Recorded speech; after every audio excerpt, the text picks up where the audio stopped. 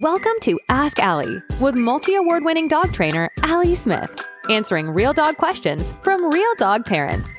And then we've got Amelia, who's actually a previous client of mine, and I'm really delighted to see her doing as well as she is. But essentially, Amelia is I can't remember if she's a Kai Ken or a Shikoku, but either way, she's bigger than a Shiba Inu, and she is a wonderful, wonderful little lady.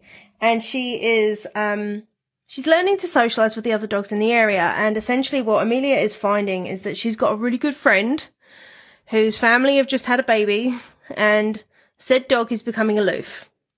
And mum doesn't know how to engage Amelia to ensure that both dogs are happy. So what I would say in this instance is this is the time to brush up on canine body language if you need it. I don't actually have it to hand, but Doggy Language by Lily Chin is a phenomenal book for this. Very, very basic, very, very low level, but it gives you every piece of information that you need to read a dog.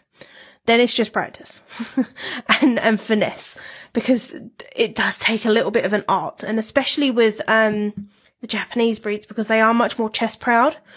So by which I mean they stand very forward, which can be quite aggressive to some dogs, and it can be a bit of a problem, but between themselves, they're typically very good. Because they know how to read that. That makes sense, right? So Amelia, when she's going up to the other dog and she's asking the other dog to play, if the dog responds with a mutual play bow, great. If he doesn't seem to engage or uses things called displacement behaviors, like sniffing the ground, like yawning, stretching, grooming himself, or just turning away and disengaging, is a really, really quick way of him saying, I don't want to play. Okay, so if he starts showing those sorts of signs, you need to call Amelia back and bring her back to you and go do something else. Even if that means that you play with her for a couple of minutes so that she gets out that drive to play, fine. But the problem is that where the other dog has had a big change in their life, it's quite possible that the new baby means that pup is sleeping less. It means that pup is more stressed. It means that there are constantly new smells and sounds and like things going on. Their routine has entirely changed. It's gone straight out the window. And it means that they are probably not as responsive to things that they might have been at one point. And consequently, might not want to play, simply put.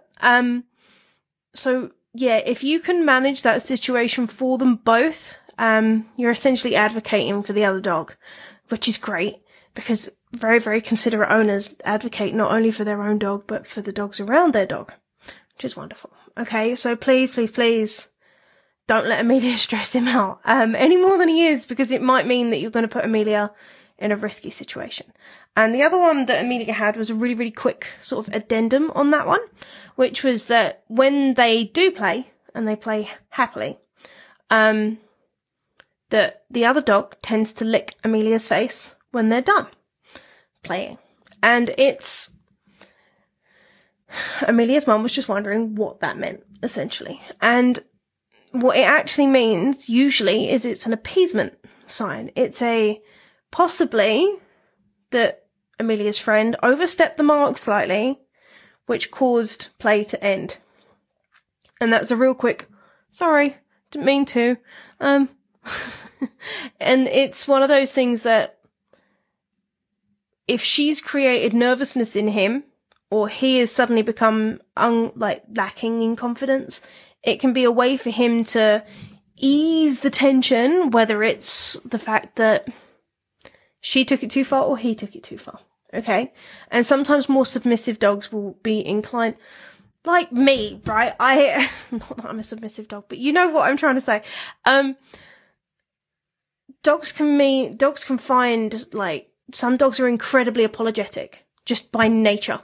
Okay? So when they sort of engage and play, some dogs will find it a case that they will just apologize for almost anything, as though to say, oh, I'm really sorry, I didn't mean to do that. And inevitably it wasn't meant that way, but you know, some dogs are just very inclined to be apologetic. Much like myself, I'm a very apologetic person, and my husband teases me for it mercilessly. There you go, that's the word I'm looking for. And, yeah, so... Do you want Allie to answer your questions? Email Woof at Rebarkable.com and make sure to subscribe.